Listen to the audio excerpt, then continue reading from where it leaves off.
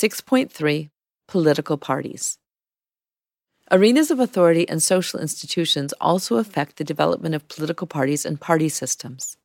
As with electoral rules, scholars and practitioners primarily view political parties and party systems in terms of the state as organizations and systems that structure competition over political office. These scholars recognize that social context influences the development of parties and party systems, but do not explicitly consider arenas of authority and social institutions within them. These authorities not only influence the development of parties and party systems, but also give them meaning that extends beyond their roles in the state. Where the state is weak and other arenas of authority strong, there is little incentive to form political parties. Kuwait offers a striking example of how non-state arenas of authority can substitute for political parties. There, parties are illegal, although political tendencies exist. More importantly, politically active elites appear satisfied with this arrangement.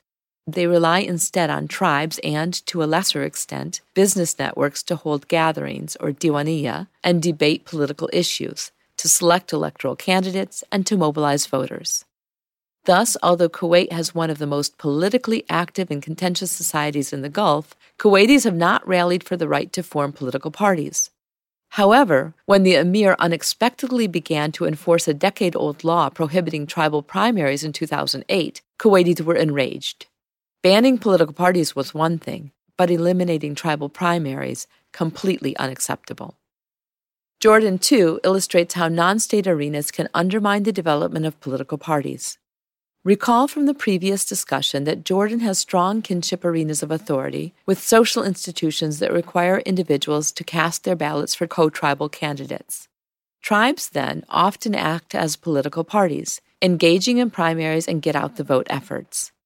Even when they form political parties, often it is because, as one Jordanian tribal elite once told me, that's how modern politics is played. The result is what Mainwaring and Scully describe as inchoate party systems, where parties are dominated by individual personalities, have low organizational capacity, and develop shallow roots in society.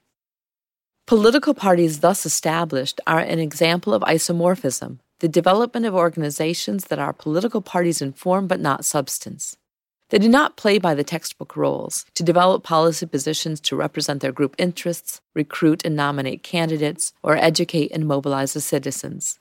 Instead, they act as organizations, at times subsidized by state coffers or international donors, that require and reward members of non-state arenas of authority for demonstrating their allegiance.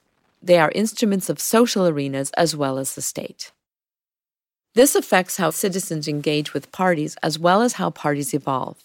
In Jordan, for instance, citizens spend little time during the campaign period seeking information about candidates or their positions. Detailed assessments of candidates' qualities and platforms are not necessary. They simply need to look at which candidate represents their community. Consequently, fragmentation has persisted. Jordanian candidates have won seats with as little as 2% of the popular vote. The margin of votes between last winner and first loser is often in double digits, and the percentage of wasted votes reach as high as 2/3 of the total vote count.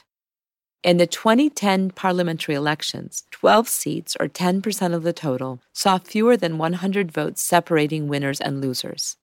Such results leave would-be candidates in upcoming elections sufficient reason to believe that they have a chance of winning, even with relatively few resources. Large numbers of candidates and low margins of victory thus both result from and promote high turnover in parliamentary seats. Not surprisingly, in 2010, Jordan saw nearly 2/3 turnover in parliamentary seats, and in 2007, 3/4 of the representatives entered for the first time.